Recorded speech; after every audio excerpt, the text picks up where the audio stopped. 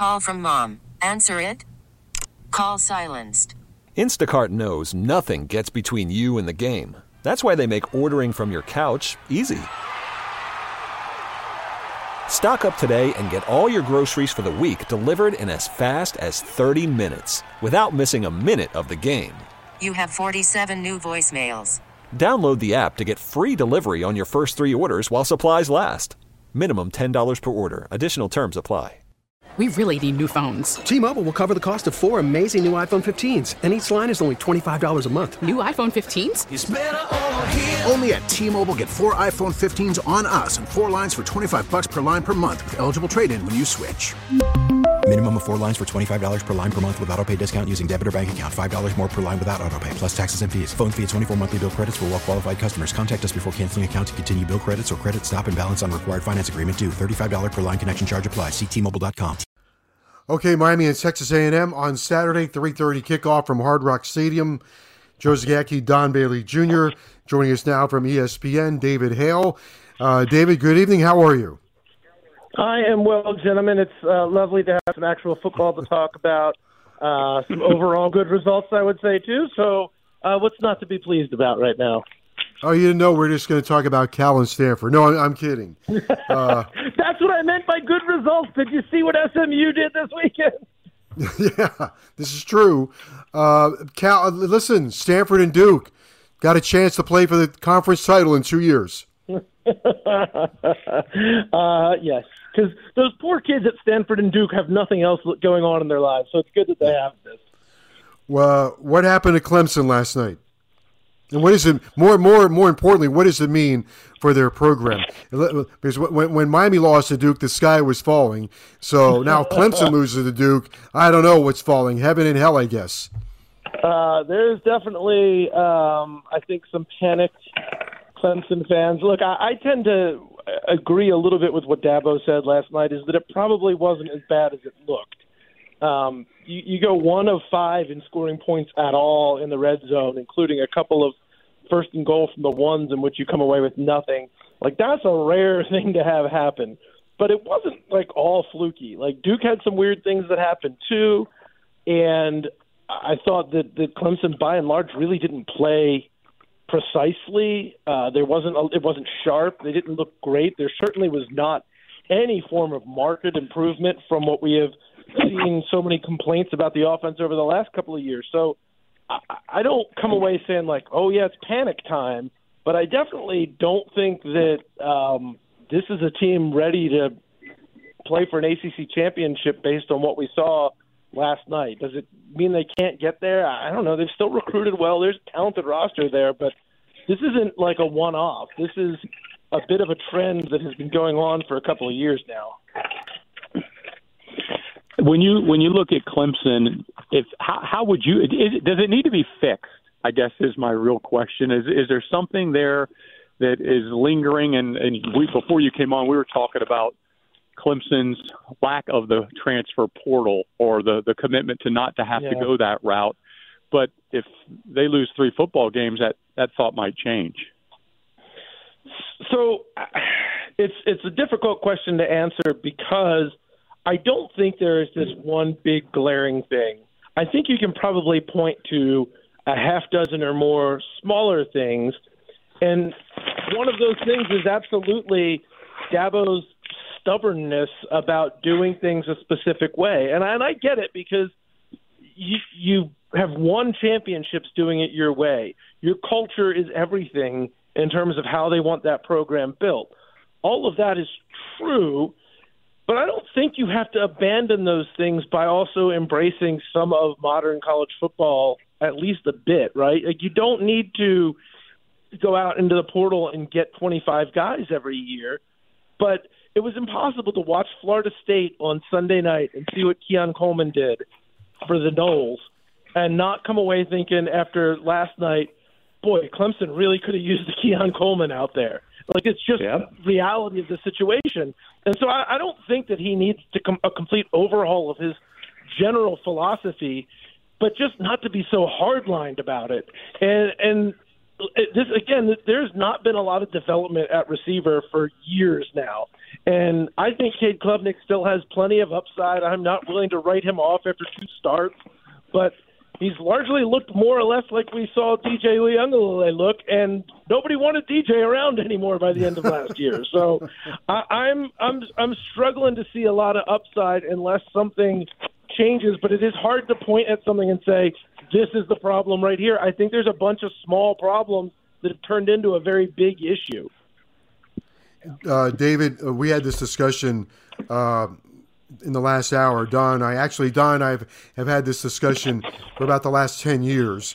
Until we're blue in the face, and we've been trying to talk about it with Hurricane fans. I think Florida State falls under this umbrella. And one of the biggest issues with Miami and FSU, and one of the reasons why they've struggled, is because they're always playing with stripped-down rosters. And it started with juniors leaving early, and then all of a sudden, you don't even have a senior class. There have been times where Miami's had senior day, and you look out there and like 3 players. And now you can see with Florida State, you can fix it. You can fix it with the portal. Miami's fixing it with the portal. And so now I think Miami and Florida State, we've already seen it with Florida State, fixing their roster. Miami probably not too far behind that, but there's an answer for a stripped-down roster. I think it's going to help Miami, and it obviously has helped Florida State. Yeah, and the other piece of that puzzle is NIL, too. I mean, You look at some of these guys that came back for Florida State.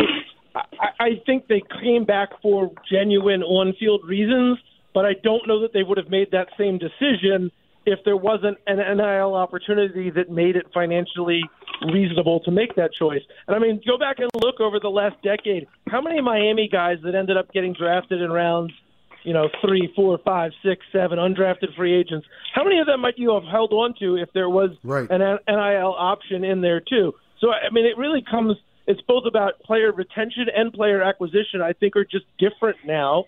And to Mike Norvell's credit, he has embraced both of those things in a very thoughtful and detailed way that has been incredibly effective. I feel a little bit for some of these coaches who took over programs in like 2018, 2019, 2020 without the advent of the portal, and you went through like a couple of years of having to rebuild from scratch without that opportunity. Look, I don't think Mike Norvell would be the first to tell you this has made his life easier by giving him a way to rebuild Florida State without, a 5-year learning curve on it of redeveloping and recruiting your own guys. It sped up the process, but I don't think that process was easy by any stretch of the imagination. And look, you can go out and get the best 10 guys in the portal every year, and it doesn't mean it's going to work for you. I think what Mike Norvell has done brilliantly is not just get really talented players out of the portal, but guys that fill needs and guys that fit the personality of the team that he's trying to build.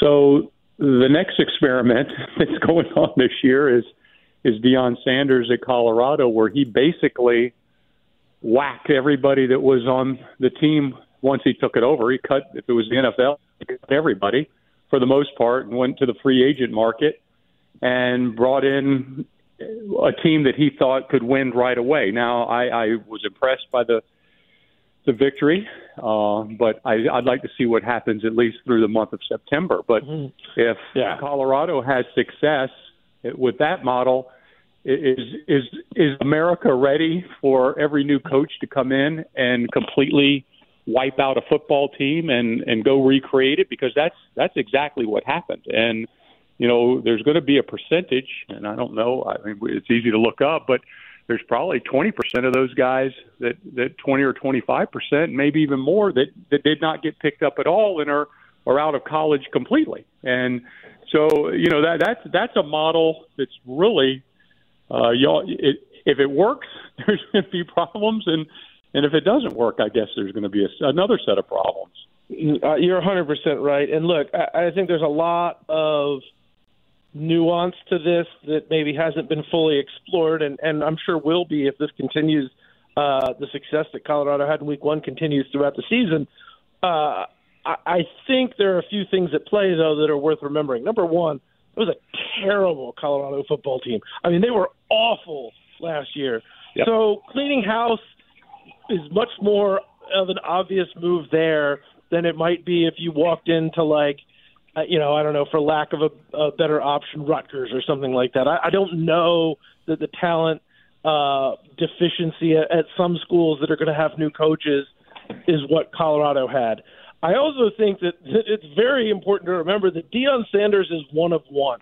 There are not other Coach Primes out there. And you might be able to clean house, but getting the other talent to come in and rebuild with you as quickly as he's trying to do, not many other coaches have the gravitas, the name recognition to recruit guys the way that Deion has. Again, he is one of one. So I don't know that it's replicable by other coaches.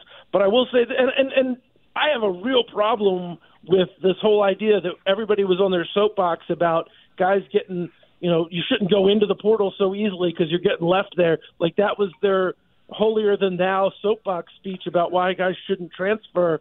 And now are we going to have guys essentially being shoved into the portal? I think that's a real problem if you want to maintain even the facade of amateurism. But at the end of the day, we have been around this long enough. It's a copycat sport. And if it works for Deion, somebody else is going to try it. In fact, probably a lot of somebody else's are going to try it. Yep. What do you think? What are your thoughts? And will you be here? What are your thoughts on the Miami A&M game on Saturday? The biggest thing that impressed me about Miami's performance against Miami was the play of the O-line, because that was, for me, it seemed like the pieces were there. Like they're big guys, right? They look like pros. It seemed like a huge step up on paper from where they were a year or two ago. But how do they play? They played really well, I thought. If that continues and the O-line looks as good against A&M as it did, or even close to as good as it did against Miami of Ohio, I think you see the real foundation of what can be a successful Miami offensive attack there. But A&M's real good up front. A&M's going to get after you. To me, that is the thing that I came away feeling the best about after week one, but a thing that needs to show up again big time in week two. How do you assess the coordinators for the University of Miami? That change seemed to be as as big a difference maker as anything Coach Cristobal did. Yeah, and look, far be it for me to judge the X's and O's of it. Like, I'm not that smart.